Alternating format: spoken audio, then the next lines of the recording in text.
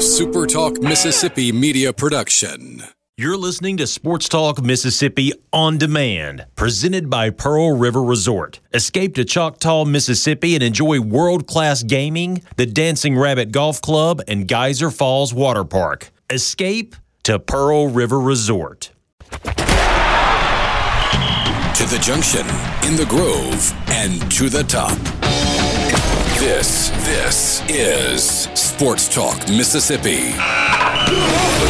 On your radio and in the game, right here on Super Talk Mississippi.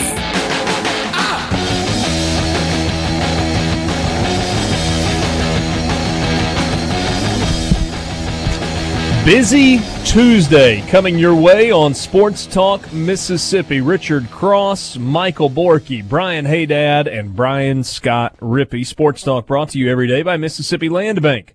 Online at mslandbank.com. Mississippi Land Bank, where they know the lay of the land. We'll tell you more about them as we move through the show this afternoon. We will be burning up the Farm Bureau guest line today. Going to be busy there. The Farm Bureau guest line, Farm Bureau. Check out favorites.com and go with the home team. Michael Casagrande will join us to talk some Alabama basketball. Obviously, we'll be talking with Brian Haydad about Mississippi State's perspective as they host Alabama in a big game tonight for the Bulldogs. Also in the 5 o'clock hour, we'll talk with Ryan Brown from Jocks in Birmingham. Mike Bianco will join us on the Farm Bureau phone line, and Luke Johnson from the Eagle Hour in Hattiesburg. So a lot to get to with you, but first, boys, how are you on this Tuesday? Little hoops coming up tonight in Starkville. Hey, Dad.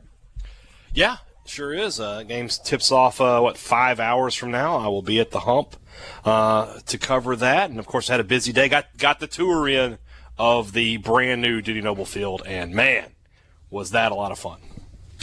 Yeah, that's really cool. Tell me about it.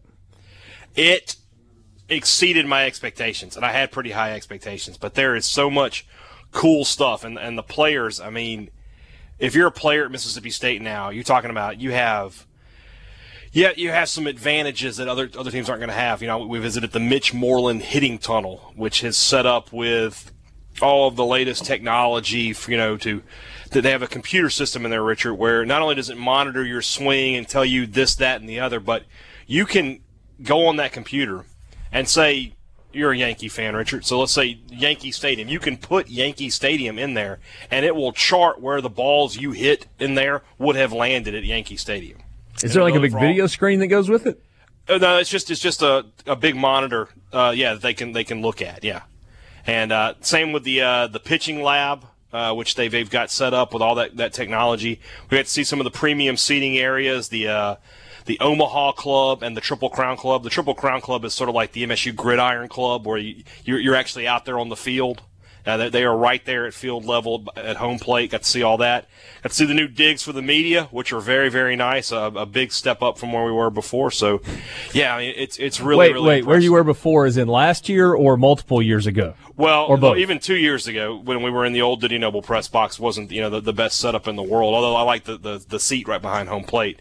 Now we're a little further down the left field line, but it's a big, expansive media room. We've got like 5 or 6 big screen TVs in there so we can see replays and things like that, which we never had access to before.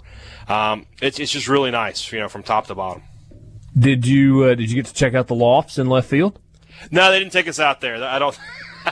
They wouldn't let us see how the other half lived, so I was a little sad about that. I would not have minded going out there to see the left field lofts, but no. Are you going to be able to swing an invitation from somebody in the name of reporting this year? I can try. I can try. If you're listening right now and would like to have me report live from the left field lofts, please reach out to me, and I'll bring something for you. I don't think you have to bring food. I think that's but probably taken care of. A fine bottle of whiskey for my host would not be a bad thing, though. Yeah, there you go. Forky, what's up? Well, I didn't get to do anything cool like tour a stadium today, but otherwise it's a pretty good day. Rippy, you doing well? Yeah, no tours for me, but doing well. You spent some time in the Ole Miss baseball stadium today. I did. Didn't see anything you hadn't seen before? Saw that 1,000-yard stare he had working. You can't match that intensity. But we did go inside like the old team room since everything's on the other side now. So Mike had a new stage for his presser. I think he was fired up about that. So what, is there like a new post-game meeting area or something? No, I think we're still going to stick to left field for most post-game stuff, but did you say louder or quieter? Talking to the mic, Rippy. You mean scream? No, like it's not your first day on the radio. No, it's so they switched dugouts, switched facilities, and all that. So like the visiting team locker room and meeting room is just where we had it now. They may do that for regionals or something, because like regionals is really the only time you do like a stage presser. Everything else is just kind of in the outfield. I got you. Anything interesting out of Mike Bianco meeting with the media today? I mean, without spoiling our conversation with him later this afternoon. I think the biggest story is probably the fact that Zach Phillips kind of squeezed Houston Roth out of the rotation. And squeezed out. It's first weekend, but to open the weekend, they're going to have Zach Phillips on Saturday, Gunnar Hoagland on Sunday, and, of course, Will Etheridge on Friday. And then Roth will probably be the first guy out of the pen on Friday and will likely make the Tuesday start. So, it's fluid. It could change, but I would say that was one of the bigger surprises, having a newcomer come in and grab the Saturday job from opening day. Interesting stuff. We got a bunch to get to with you this afternoon. Mississippi State hosting Alabama tonight at the Hump. Is it a must-win? Hey, Dad? Not only do I think it's a must-win, but Ben Howland thinks it's a must-win game. That's what he told us on Saturday. So if the head coach is saying it, it's a must-win. Yeah, when you don't have coaches say things like that very often. No. And when they do, they mean it.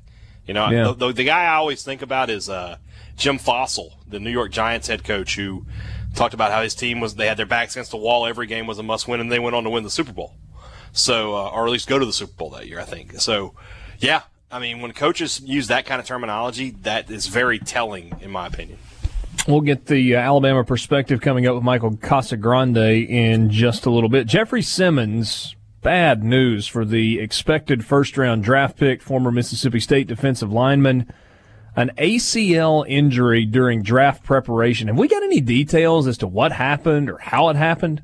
No details of that. Just if you read his statement, said he tore his ACL in his left knee while going through position drills this past weekend while training down in Boca Raton, Florida. That's just awful. Yeah, I mean, you're 2 months away from signing the big check, man, and it just sort of gets taken away from you. So we'll see what happens with Jeffrey. Have to monitor that, and I'm sure we'll, in the coming months and weeks, we'll hear from NFL people who's, let us give an idea of where he's going to be drafted. But it makes me think of Jalen Smith, the Cowboys linebacker, who was projected to be a top 10 pick, top 15 pick before he got hurt, ended up falling to one of the first 5 picks of the second round. You don't ever really make that money back, but he's in the league now and thriving a little bit. So we'll see if it's a similar situation for Simmons. Yeah, that's a really good point, actually. It does not matter how much money you make in your entire career. It doesn't matter how big of marketing contracts you sign. You never actually recoup the money that you miss out on a rookie deal. Yeah. And we'll see where he ends up.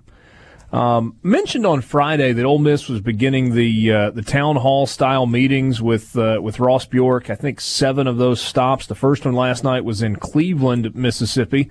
They had it at the Grammy Museum there, and some news came out of that, including that Ole Miss was vacating a bunch of wins, 33 of them to be exact, and we'll give you the details of that. I guess the short answer is Hugh Freeze, according to the NCAA, according to the record books, won 12 games in his tenure as head coach at Ole Miss, which is certainly different than it was.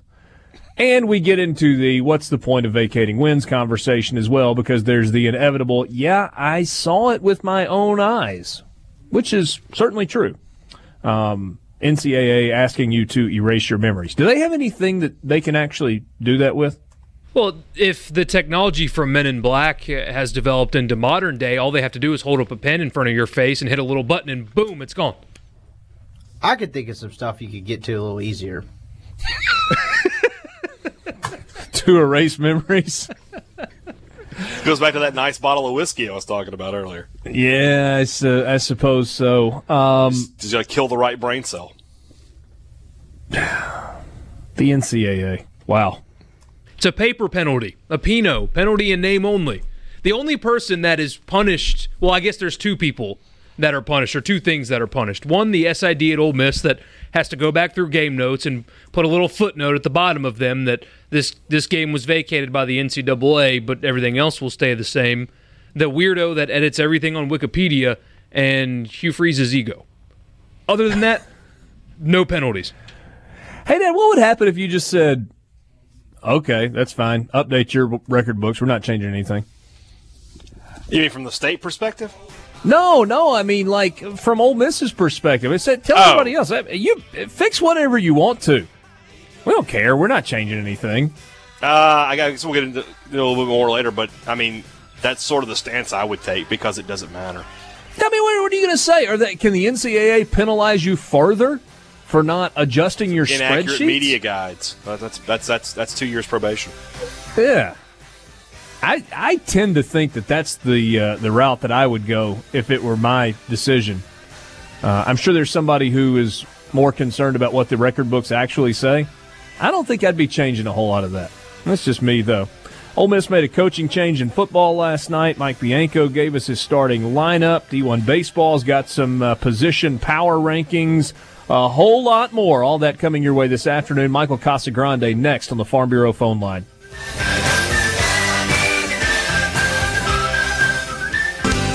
Sports Talk Mississippi with you. Tuesday afternoon. Got a big basketball game coming up tonight in Starkville. Mississippi State hosting Alabama, round 2.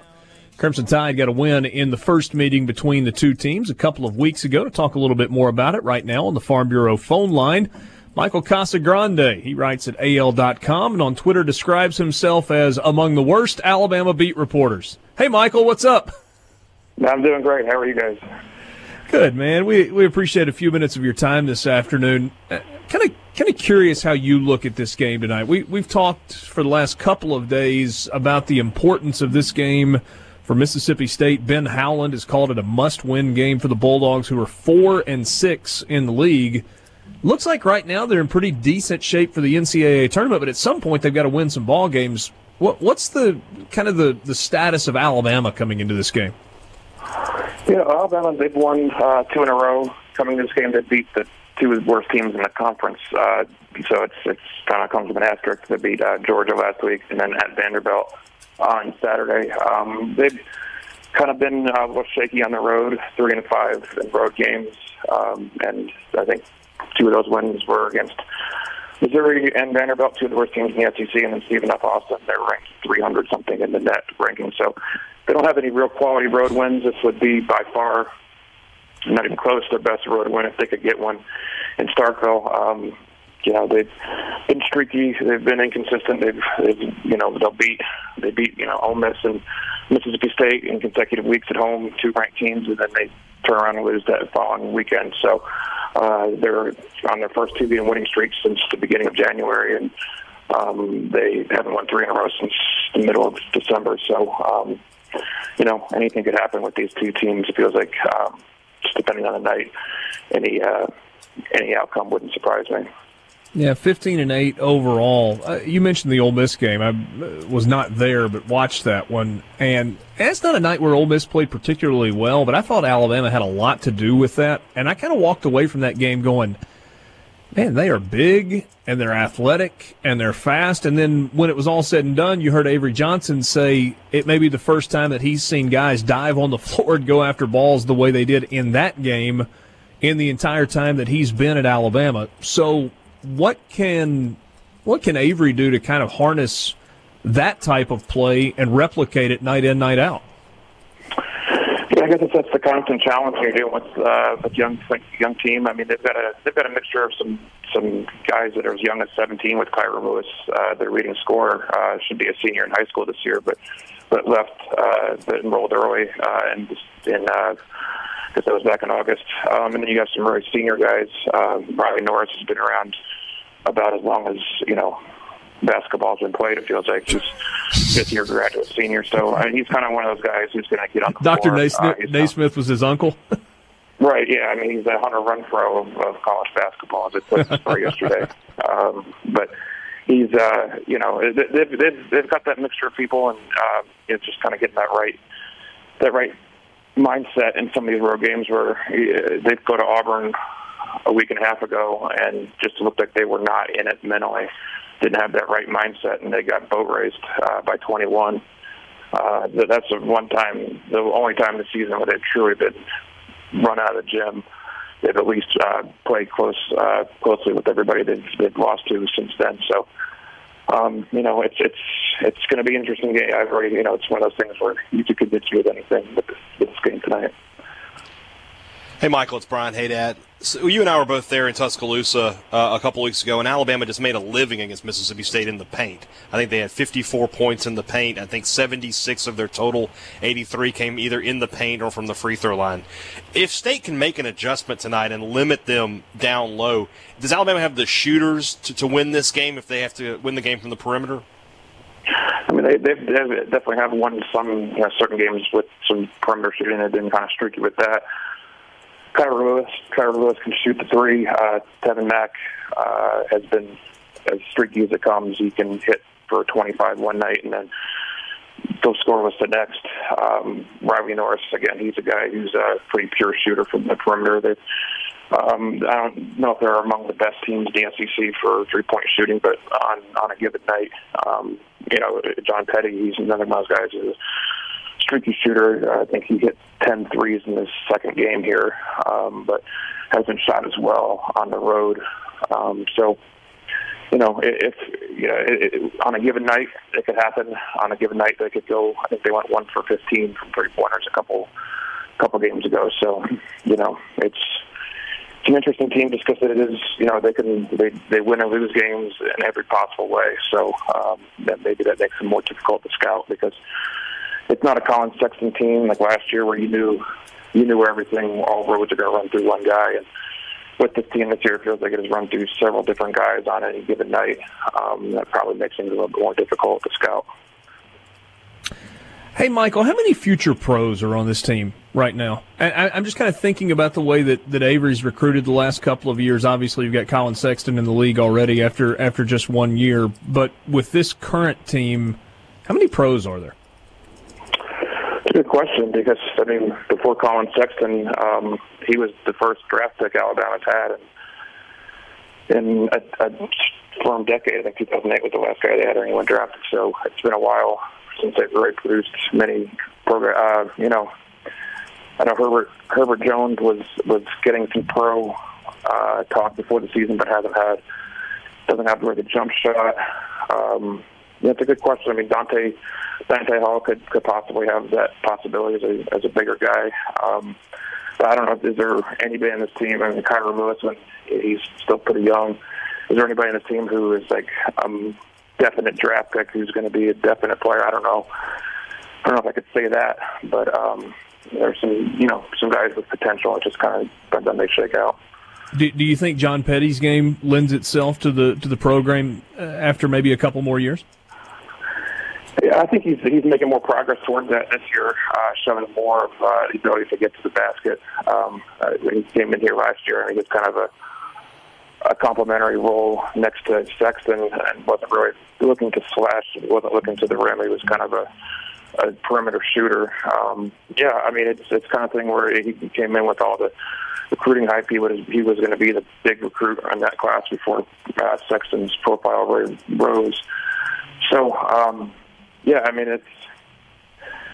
it's the possibilities there, the potential's there. I guess it's just all the games coming together and being more consistent with his scoring because they can go from 25 to 3 on a given night.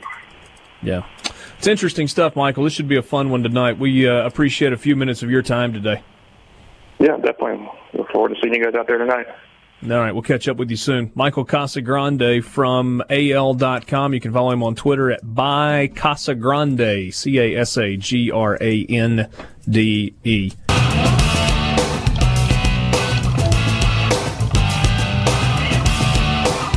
Back back on Sports Talk Mississippi with you on this Tuesday afternoon. Richard Cross, Michael Borky, Brian Scott Rippey, Brian Haydad. Glad to have you along for the ride.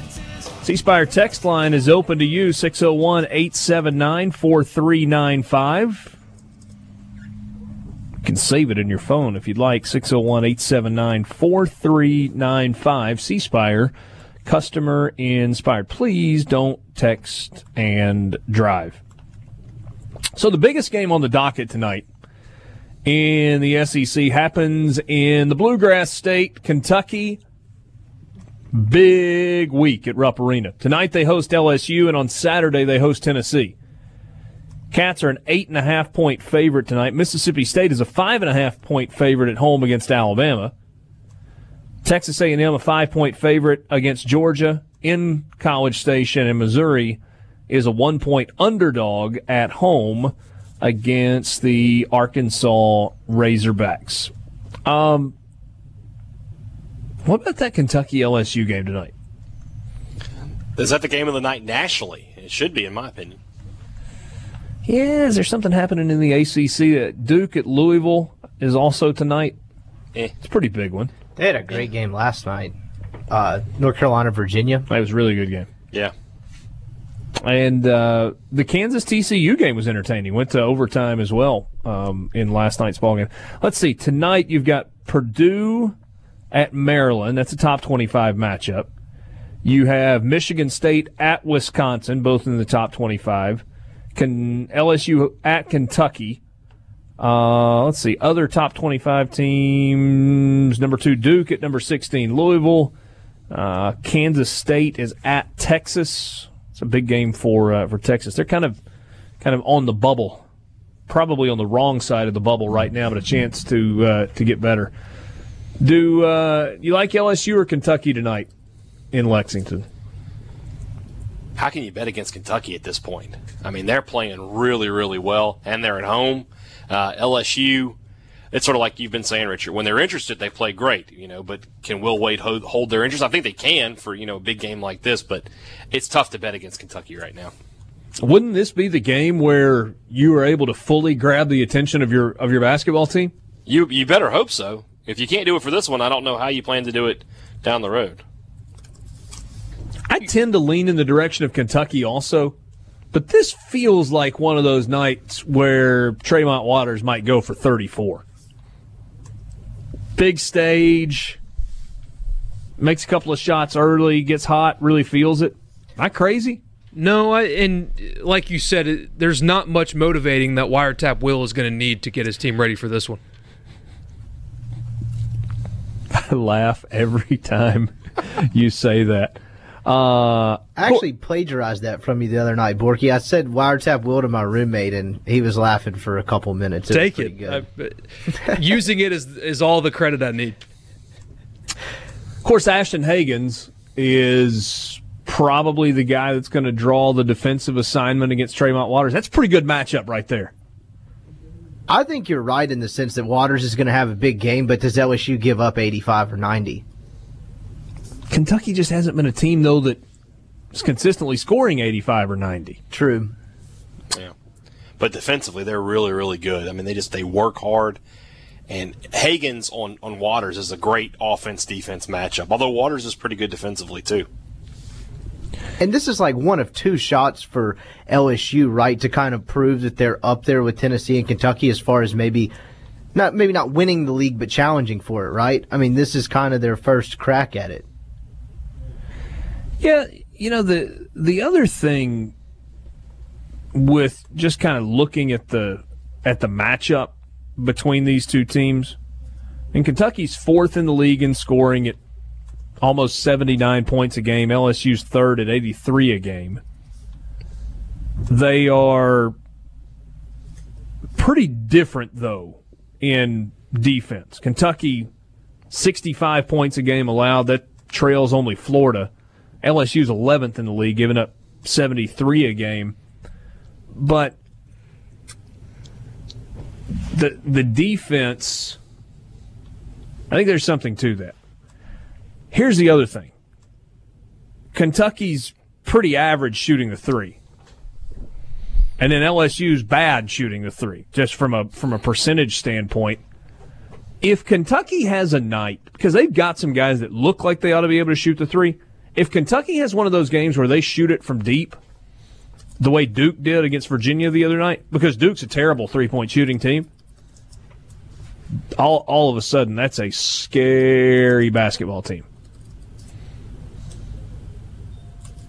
Do you see one of those nights coming where Tyler Hero hits 8 threes and Higgins grabs a couple and, Reed Travis knocks down one and P.J. Washington steps out and hits one? I mean, you never know, but they haven't had that kind of game this year, and those guys are good shooters, especially Hero. He can shoot the three ball. So, I mean, you got to figure it's coming at some point. Maybe it's just a freak occurrence like you said about Duke, where, they're not going to do that every game, but maybe they have one game where they're just hot. And if that's the case, like you said with LSU, they're not the best perimeter shooting team unless Naz Reid is getting the all-time shooter's roll off of a three-pointer. But, yeah, that would be a situation where I would think LSU would be in a lot of trouble. If Kentucky comes out and starts hitting from the perimeter, just like we saw the other night with Duke, there's not a whole lot you can do to stop them at that point. Yeah. Do they need to have one of those nights, though? No, they don't need to, but, man, would it help. Kentucky's made the fewest three-pointers in the SEC. Out of all 14, nobody has made fewer threes than Kentucky, 142 of them. I mean, just from a purely athletic standpoint, there's maybe 2 teams in the SEC that can player for player match up with Kentucky's athleticism? LSU, Tennessee, maybe Auburn? Yeah. Auburn at full strength, yeah. Yeah. What about the matchup tonight with Mississippi State and Alabama? Alabama is... They're a 5-point dog, by the way. I mistyped in those notes. Mississippi State's the home favorite. Right. That's what I said. I had double-checked that because it kind of looked fishy to me. So Mississippi State, a 5.5-point favorite in the game. So pretty comparable in points per game allowed. Pretty comparable in defense. I mean, on paper, from a numbers standpoint, this is a really even matchup. Yeah. What's the key tonight? For State, it's you got to do the 2 things that you didn't do the last time you played them, and that's, one, you got to keep them out of the paint somehow. You can't give up the amount of paint points that State did against Alabama. You just can't have them making a living that close to the rim. And then 2, State shot the ball very poorly against Alabama. You got to clean that up, especially from the free throw line. State was terrible in that game from the free throw line. When you have those, you got to knock them down. So State just needs to shoot a little bit better, but they need to be a lot better defensively if they want to beat Alabama tonight. Don't you figure rebounding some of it, too? These are 2 teams that get, physical inside and grab rebounds pretty well. Yeah, I mean, that's part of it. You talk about when you're in the paint, it's not just points, it's rebounds as well. And State, for starting Reggie Perry, I assume he'll be in the starting lineup tonight. I think that's a safe assumption. I think, he had a huge game against Alabama. That was really the start of him being the SEC Freshman of the Week. He had 3 good games in a row before getting into foul trouble Saturday against Kentucky. Being in the starting lineup from the start, I think will help with that. And then playing Robert Woodard a little bit more will give them some extra athleticism and get them a little extra explosiveness near the hoop to grab some of those rebounds. Hey, Dad, Mississippi State's the second best 3-point shooting team in the league. They're hitting at a 37.2% clip, and that's only like half of a thousandth of a percentage point behind Auburn. Right. So, why do I not feel like Mississippi State's a great 3-point shooting team? Is it because they're so streaky? Yeah, that's exactly why. Because they have had some really bad games. They've had some clunkers of 3 for 17 or whatever it is, something like that. And I think a lot of that is they're sort of been buoyed by in non-conference play they were really, really good. I mean, think about that game against Clemson where they were 19 of 30. They shot 60-some-odd% from back there, and they had some games like that. And they've had some games where they're 45, 46%. But they have some games where they're really, really off. And I think that's the biggest thing. It's just a perception thing. You look at the actual stats, they're a good shooter. The other thing is they're not a clutch shooting team, I don't think. When you think about the 3-ball, you think about guys hitting, shots that make a difference in the game. And State, just hits 3-pointers throughout the game, but the games are close throughout, and it never feels like they're hitting a shot that like is a momentum maker for them. Interesting stuff. So you don't think I'm completely crazy for kind of having that perception? You people will love to hear this. You are probably thinking a lot like a lot of Mississippi State fans when you say that. You better be careful. Somebody's going to throw something at you tonight now.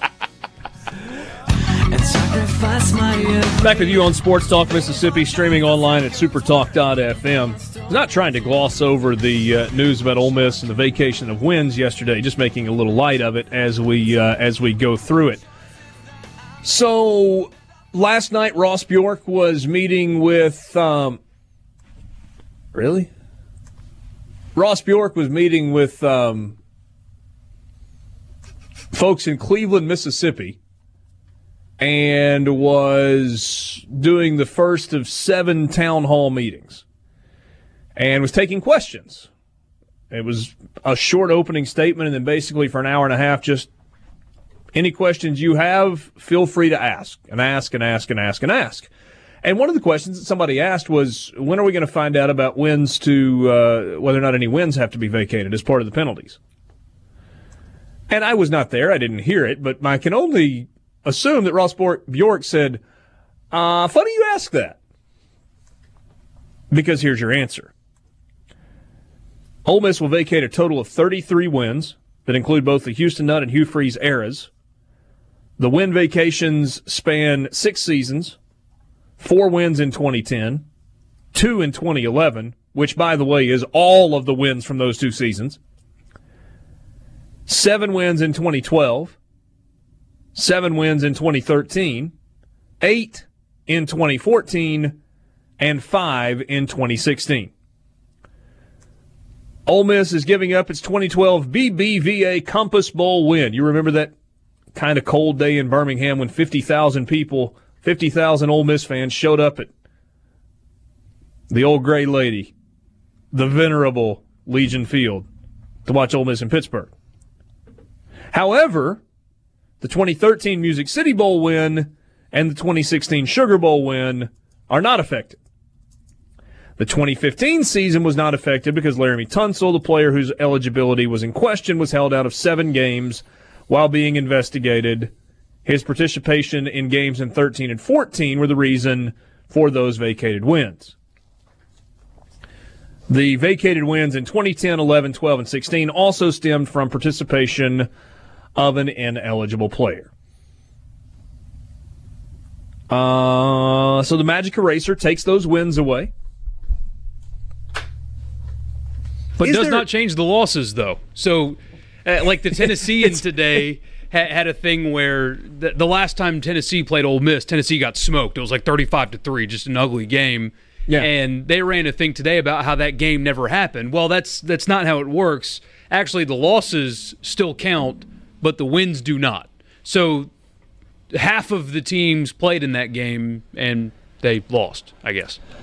How does it? When did the NCAA go from forfeits to vacancies? Because State forfeited 2.5 years worth of games in the 70s, and I know that Ole Miss and State both count them as they gave the wins to Ole Miss that State won on the field. But now it's a vacation, and it doesn't go that way. When did that occur? Oh, it's anything but a vacation. Hey, Dad, I'm here to tell you. You know what I mean. Hey. Yes, I know what you mean. But that said, I mean, when did that? Does anybody know when that occurred? Because it used to be forfeits, and you would change the record, and it would count as a win for Mississippi. At least a forfeit kind of does something. Vacating wins, win vacation, whatever you want to call it, is by far the dumbest possible penalty that the NCAA can put on a team. It affects nobody except for the SID. So Kyle Campbell probably had a little bit extra work to do today, adding a footnote at the end of all the game notes from previous seasons. And like I said at the top of the show, Hugh Freeze's ego is probably a little hurt today. Other than that, it doesn't affect anything. It's a paperwork penalty, and it's a big waste of time. Rippy, I did an interview on a show in Atlanta today, and made some reference to it. I said, hey, will the NCAA take the losses also? Nope. No, not going to take those. It's not as if the games didn't actually happen. I mean, which okay, think about it. You had an ineligible player, and as a result, those games didn't happen. And to Borky, or excuse me, to Haydad's point, you're not giving the win to the other team. You're just taking away the win. It's as if you're saying, no, it never actually happened. And so the NCAA is kind of like wagging their finger in your face, going, yeah, we're going to take away your wins, but you get to keep your losses. Ha, ha, ha, ha, ha, ha. Borky, you've been looking for a name for your podcast. Vacated Wins is the name of your podcast. That's a good one. That's excellent. We have a text that came in here from the 662 asking, will they change the Egg Bowl trophy? I'm just telling you that if Brian Haydad was the athletic director, when Ole Miss saw that trophy next, there would be some asterisks next to 2012 and 2014. Just little tiny asterisks. I don't have the motor skills for that. What? To, like, engrave an asterisk? I mean, I'm not going to engrave it myself. I would send it back to the jeweler. They need to send it back anyway. Because you think they might fix the font while they're at it?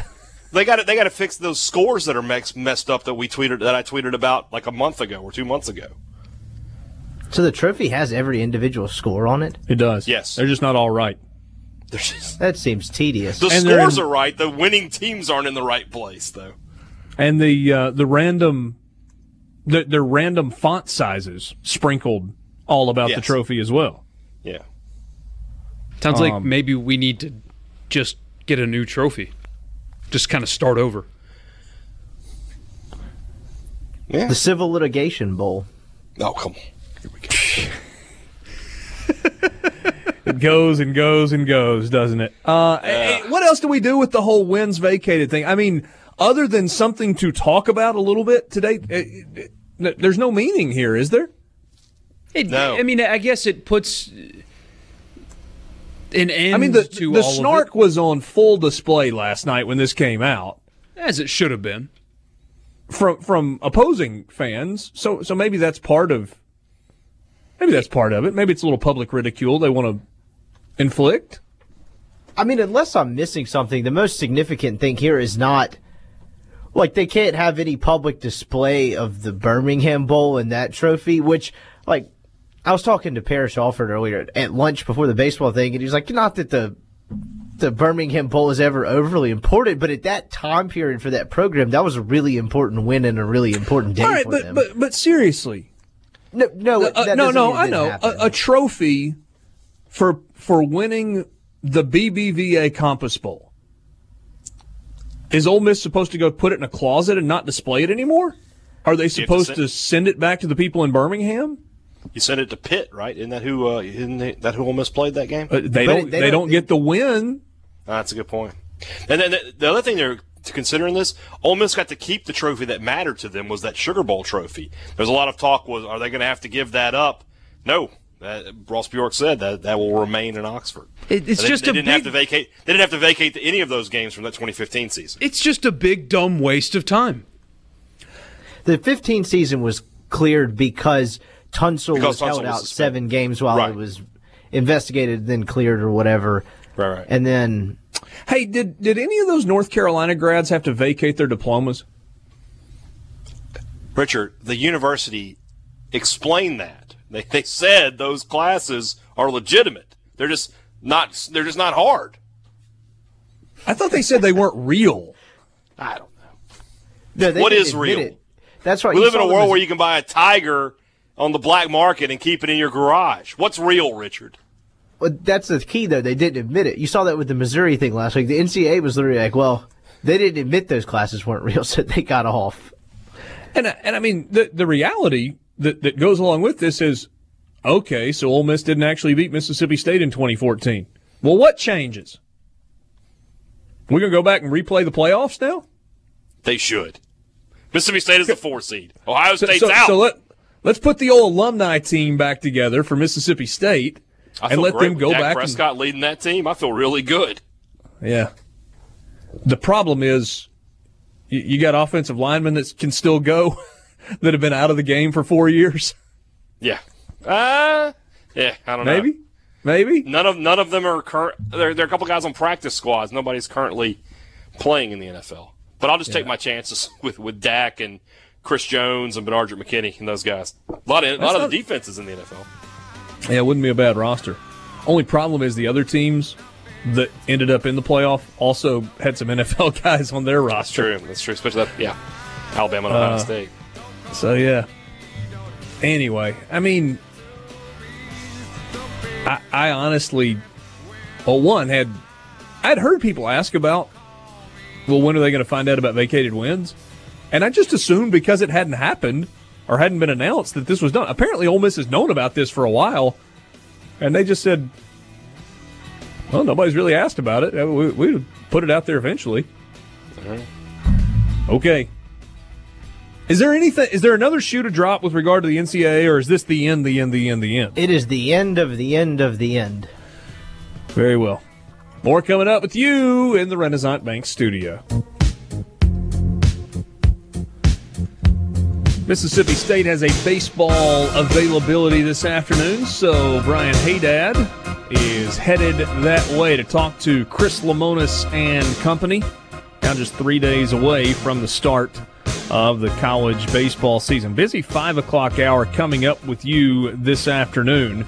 We are going to visit with Ryan Brown from Jocks during the College Football Fix. We'll talk a little bit of AAF. I think there's a connection to college football with the Alliance of American Football. Mike Bianco will join us 20 minutes after 5. We'll talk about the Rebels' upcoming season with the head coach at Ole Miss, and then Luke Johnson a little bit after that to talk some hoops and a little bit of baseball as it pertains to Southern Miss. Glad to have you along. Sports Talk Mississippi. 601-879-4395 is the number for the C Spire text line. You can text the show. You can also tweet us at Sports Talk MISS. So the news about Jeffrey Simmons is really sad. And can I just say for a second,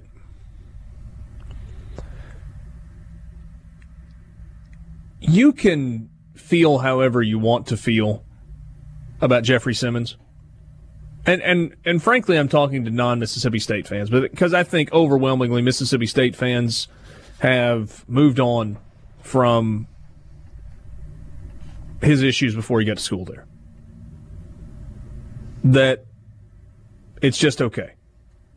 Not that what happened was okay, but he has been a model citizen, stayed out of trouble, was an outstanding football player, and that chapter has been it's been put to bed.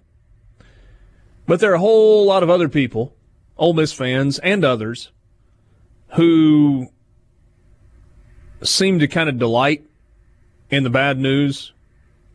And I guess I understand why, because of the 5-year run. It's such a bad look.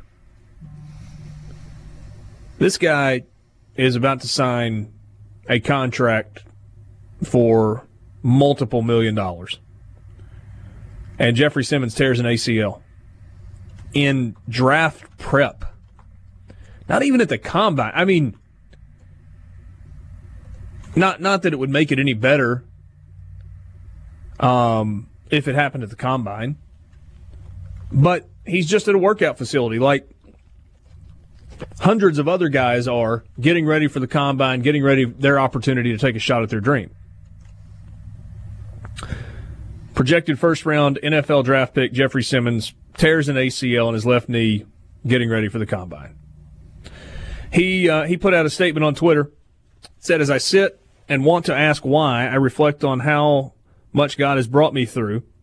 A very emotional time for me and my family. As you all know, I've been preparing for the 2019 draft. Unfortunately, I tore the ACL on my left knee when I was going through position drills this past weekend while training in Boca Raton." He went in. You can find that on his Twitter page and read the entire statement. Surgery coming early next week. He will be drafted. The question is, where will he be drafted? Mel Kiper had him ranked as the number 12 overall draft prospect in his latest big board. Projected number 7 overall pick, according to Todd McShay. And you wonder what that's going to mean. Does it mean that he is now an early second-round pick? Does he fall later into the second round? So what's the team now who's got the appetite for a dominant defensive lineman with a torn ACL? I mean, when you look at the teams that are out there, and we can either go specific teams or we can kind of generalize if you want to. So Borky, what do you have to have or be as a football team to say, with the first pick that we've got in the second round, we're going to take a guy who we're pretty confident is not going to step on the field at all for us as a rookie? Yeah, my question was how much, this is really unfair to ask, but how much can be shown by the draft, in mid-May, to know how his recovery is going? Is anybody scared of an ACL injury anymore?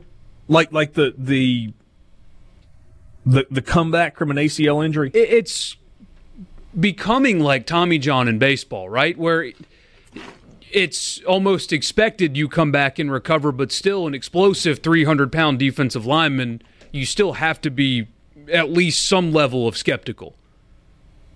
It's different when you're that size playing that position. But to your point, it's viewed so much differently now. I mean, 20 years ago, an ACL injury was the end of a career. Now it's like every fifth guy in the NFL has had one way or another.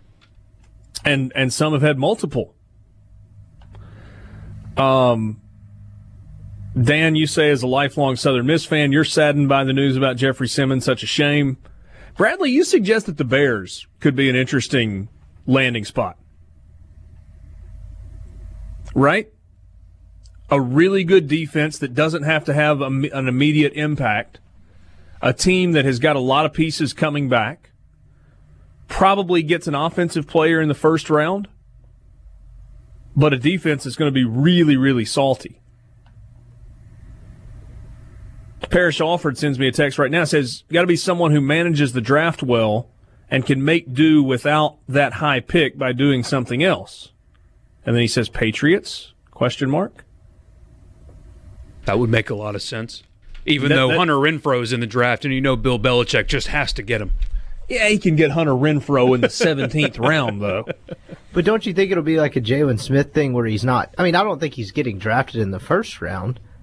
With this, because what is the demand? Like, you could probably take a chance and get him in the second or third round for a cheaper deal, and then it end up being a steal. Yeah, but I mean, you're weighing the risk of how badly do you want him and how late can you get him, right? Yeah, but let's say you've got I don't have the draft order in front of me. Let's say you've got the 28th pick in the first round, and you believe that he is once healthy, an 8 to 10 year pro that has all pro potential. Is it worth going ahead and using that end of the first round pick, knowing that you're not going to have him for a year if you've already got a really good football team? Or do you roll the dice because your second pick isn't until, 41 in the draft, and there's absolutely no guarantee he's still going to be on the board 10 picks into the second round? Does that make sense? I mean, I guess that's what really the entire draft is. I mean, it's... Yeah. I have a feeling somebody's going to take a chance on him at the end of the first. You don't think he's a first-round pick? No, not necessarily that. I'm not necessarily disagreeing with that. It's just, To me, isn't it hard to gauge the temperature of the market for a guy that you know is not going to be on the field? Like, this is awful. This is like the worst possible timing. Like, you hate to see that. Like, the guy's so close to having, a life-changing, signature on a contract, and you have this happen. And I hope and I think everything will work out well for him. But do y'all really think you think someone's going to spend a first-round pick on someone that you don't think, and that you pretty much know won't be on the field for a year? Because to me, it seems like that's something you would spend a second or a third round pick on. But that's why I think late one, though, because it'll be somebody that doesn't need him to be there immediately. And it's not, is it really a full 12-month recovery anymore? Yeah, it feels like 9 to 12 months, right? Probably depends on the person. But 9 months puts you, in December, January? Well, I guess. What's stopping L.A. from taking him? They have the best defensive line in football. They don't need anybody else anywhere, really. They went to the Super Bowl. Maybe some offensive line help, but they don't need anybody. So what's stopping them from taking a flyer on this kid with an ACL injury? And if he comes back healthy, they make the best defensive line in football the best defensive line in football history. According to Very Well Health, I have no idea what that website is. It says recovering from an ACL surgery can take anywhere from 2 to 6 months. However, 9 months or more to return to pre-injury condition. 9 to 12 months, I think, is generally what people talk about with an ACL. But if you take him and you're into end of October, beginning of November, before he's back to pre-injury condition, are you going to run him out there for the end of the season? Who knows? I don't know the answer to that. A lot of responses on the C Spire text line. Projected in the teens, no way he goes in the first now. Late second, early third. Somebody says end of second round, nobody spends a first round pick on somebody who doesn't make an immediate impact. Stan, you say he's still a first rounder, top 15 pick? I don't think so. So a lot of varying discussions there. Sports Talk Mississippi brought to you every day by Mississippi Land Bank, online at mslandbank.com, where they know the lay of the land. If you've got land financing needs, maybe it's time to build a dream house, maybe you're buying a piece of hunting property, or it's just a spot to get away, Mississippi Land Bank can help. They've been financing land for over 100 years. You can find a branch location near you or just give them a call. All of that information available on their website, mslandbank.com. Mississippi Land Bank, where they know the lay of the land. Right now on the Farm Bureau phone line, it's Ryan Brown from Jocks in Birmingham, WJOX. He is a co-host of the Jocks Roundtable. Ryan, where we sit, it's not people counting days, but more like counting the hours and the minutes to first pitch of the college baseball season. Same thing in Alabama? In a word, no. It just doesn't. That's crazy. Every time I'm on with you around this time, it's just always so weird to me how much bigger college baseball is in the state of Mississippi than it is in Alabama. It just doesn't really register as much in Alabama. And some of that is level of success. No Alabama team, gosh, I can't remember. It's been the 90s since anybody's been to Omaha from this state. So, no, it just doesn't have the same feel as it does there for Ole Miss and Mississippi State, Southern Miss, and all those teams. I promise not to talk to you about college baseball the whole time, but I am curious. Alabama, they did the big stadium upgrade and kind of tried to create the area out beyond the right field wall. If there was a really big university push to make baseball a big deal, would Alabama fans respond?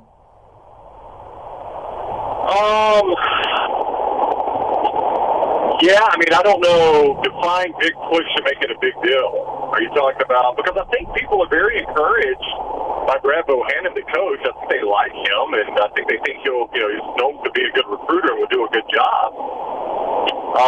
So I don't know what more you could do. They allowed them to bring coolers, so selling alcohol, I don't know that would be any sort of enticement for the students. Yeah. So I don't know. I don't know what more can be done. I think they've tried. Like you said, they've upgraded the stadium, and they improved it considerably. And they've added that right field area, and to a certain extent, I think kind of allowed the students to get pretty rowdy out there, which is what they want. Sure.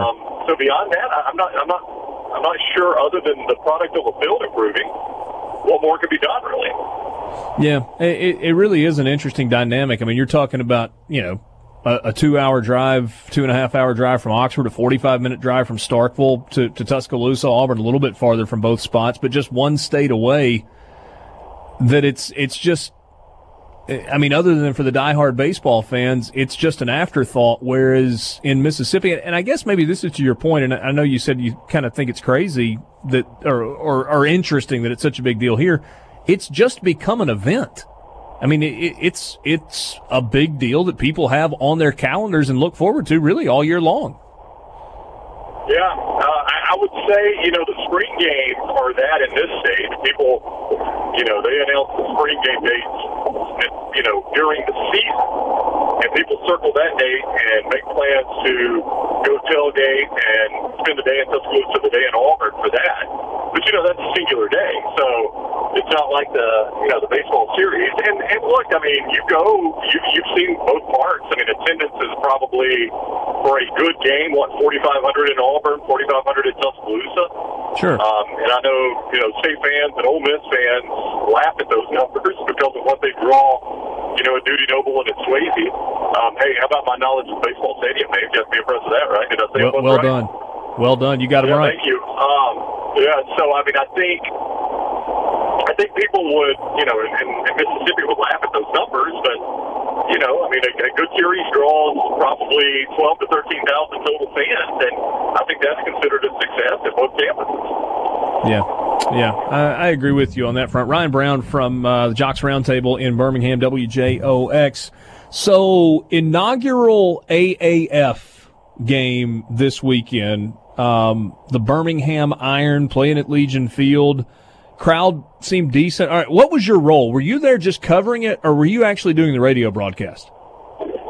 No, I had no real role other than the fact that, I mean, it was a new product in our town. I just wanted to see it for myself. So, what'd you think? I guess,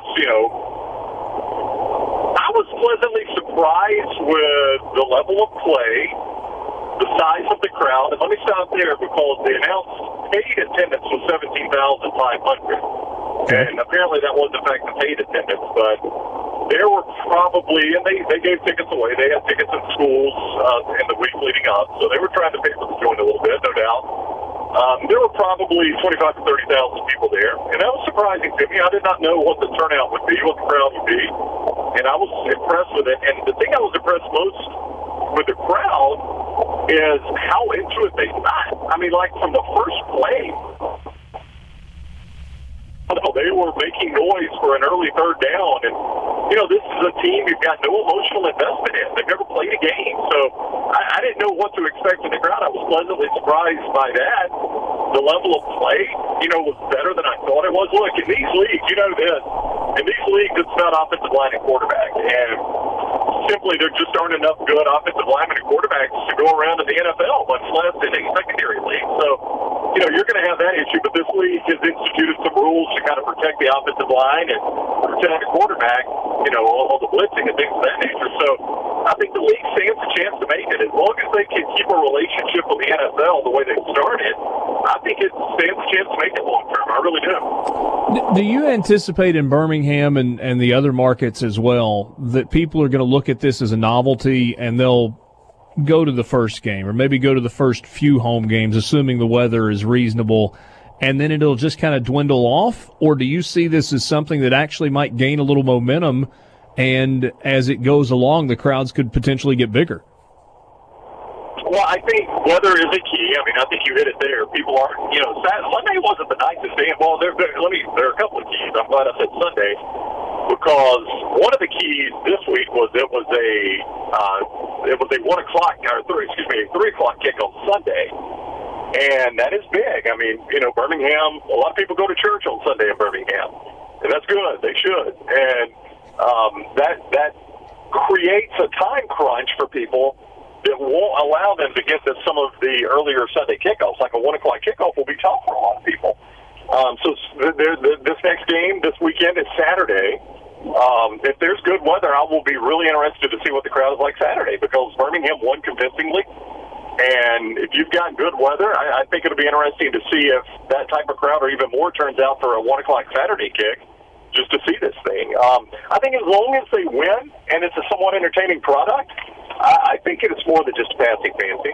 But I think Birmingham's a tough crowd because Birmingham knows football. So these fans will recognize good and bad football. You won't be able to fake it. I think it'll have to be a good product for people to continue to latch on. Sports Talk Mississippi, streaming at supertalk.fm. Ryan Brown on your radio. What was the reaction you guys had today to the news that Ole Miss was having to vacate 33 wins, including, I guess, a couple of regular season wins against Alabama, or at least the 2014 win in Oxford against Alabama? How stupid it is that the NCAA does that. And most of our listeners, now I do the show with two other people, Lance and I were on one side. Dunaway felt as though Ross Bjork maybe shouldn't have gone after the NCAA because you never know when you'll be back in the NCAA. Most of our listeners like the fact that he basically said you can take the wins away, but you can't take away us tearing down the goalpost and rushing the field and things like that. All the listeners were united in what stupidity it is, and it's happened in this state. So there are a lot of fans in this state who have lived through vacated wins, and they think it's dumb. But I think a lot of people were united behind, the sentiments of Ross Bjork, and this is just a stupid penalty. It's stupid. The games have been played. Nobody goes back and thinks Alabama won that game. They lost the game. Nobody goes back and thinks Auburn won the game that Ole Miss had to vacate. They saw the game. Everybody saw these games. You're not changing anything. It's the dumbest thing I've ever seen, really.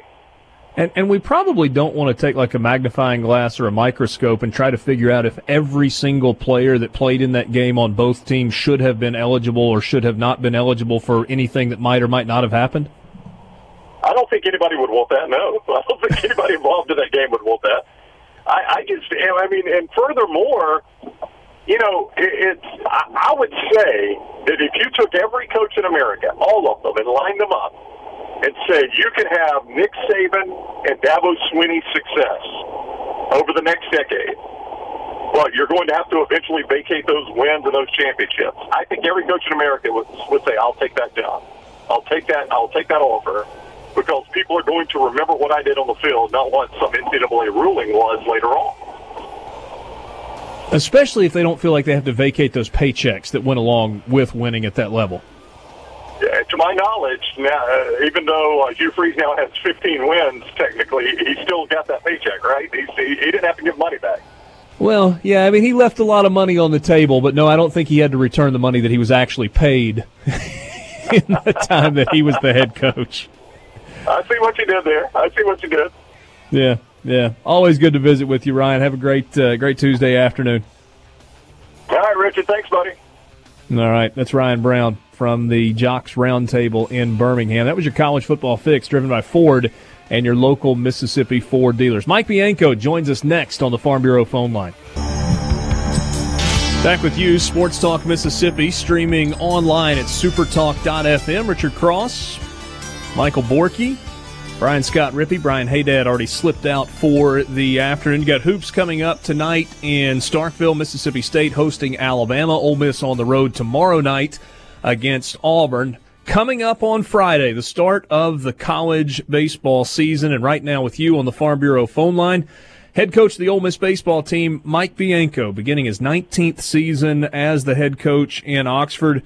Coach, opening day almost here. I was doing a little digging earlier today. I'm curious how much you remember about your first opening day at Ole Miss.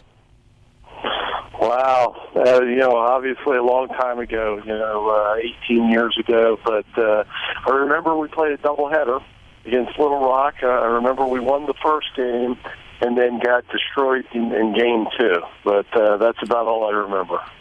How about the attendance being 1,216 on opening day? I wouldn't have guessed that.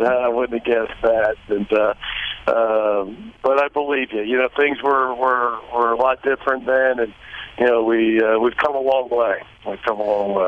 You have, and I was reading the oral history that Chase Parham did of Swayze Field, and you and lots of others were quoted in that story. And one of the things that you said in that story was that you believed from the very beginning that the crowds would come at Ole Miss, that you would be able to build something where there were big crowds, and I guess maybe even had a vision of the stadium growing to something close to what it's like now. What was it 19 years ago that made you believe that was possible here?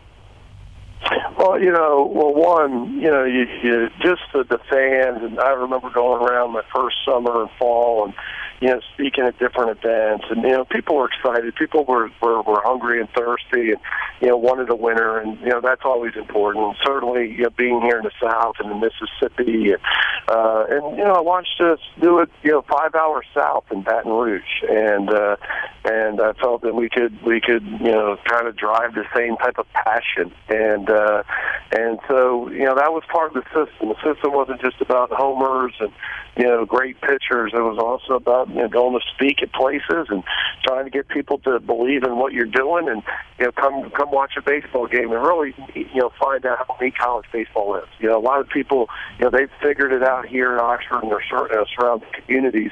But I thought, a lot of people just don't, they just never been to a college baseball game. And it's a neat sport.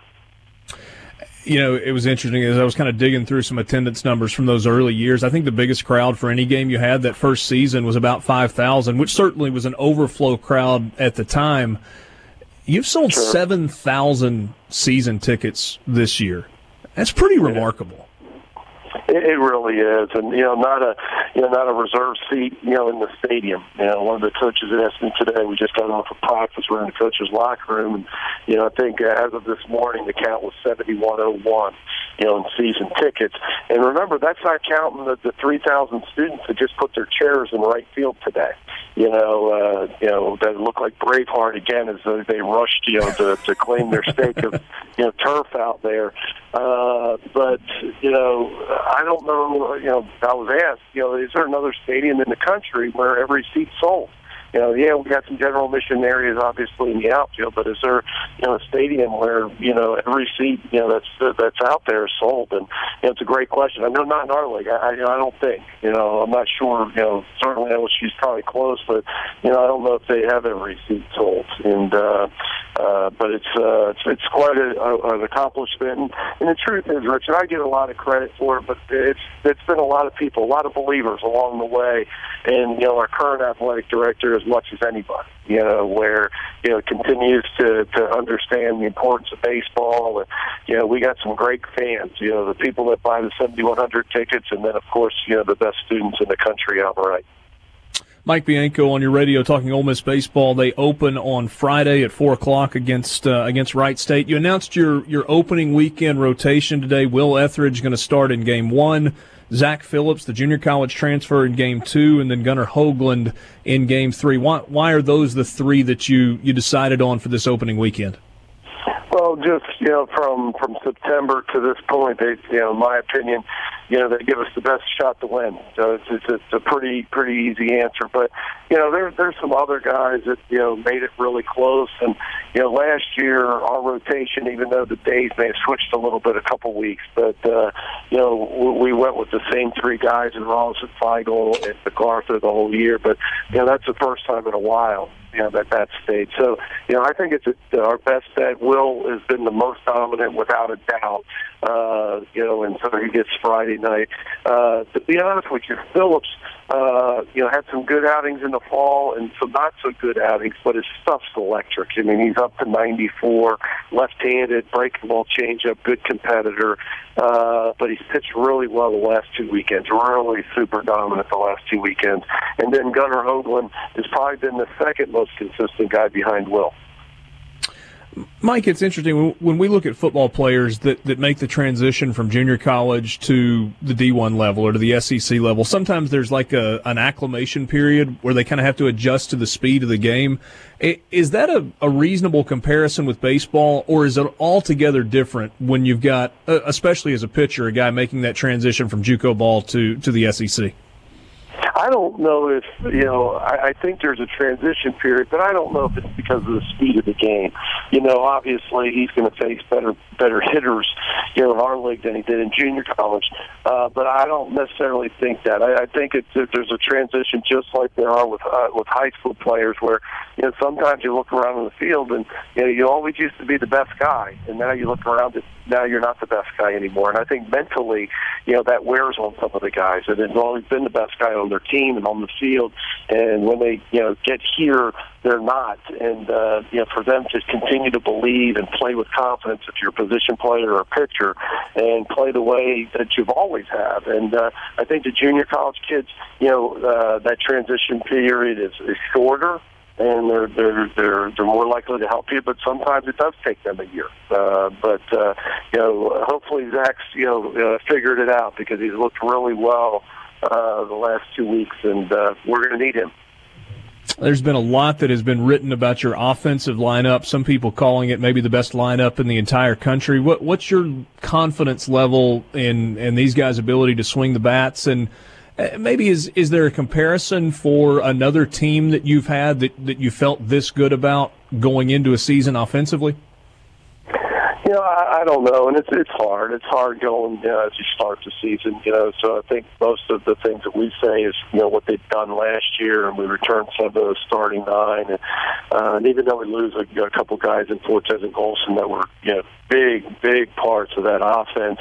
Sure. There's the guys that were here last year that now I think will be big parts as well as Elko and Gindel and Servideo, not to mention a couple new guys. But it's a really dynamic offense. We're really physical. We swing it from both sides. We got left-handed hitters, we got right-handed hitters, and we're physical. But there's not a lot of guys that just clog up the bases. Even our physical guys run okay. Elko's a 6'7", runs really good for a big guy, 6'7".